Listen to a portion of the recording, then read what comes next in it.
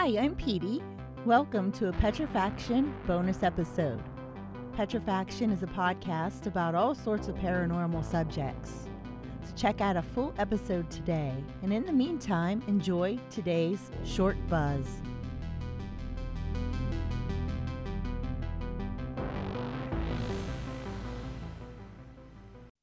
In February of 2014, the family of Walter Williams got the surprise of their lives.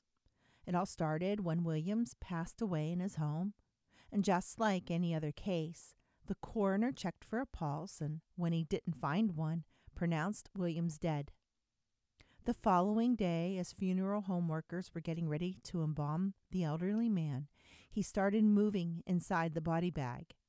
The only explanation that the coroner could come up with was that perhaps Williams' pacemaker temporarily stopped working and then started again, causing Williams to come back from the dead.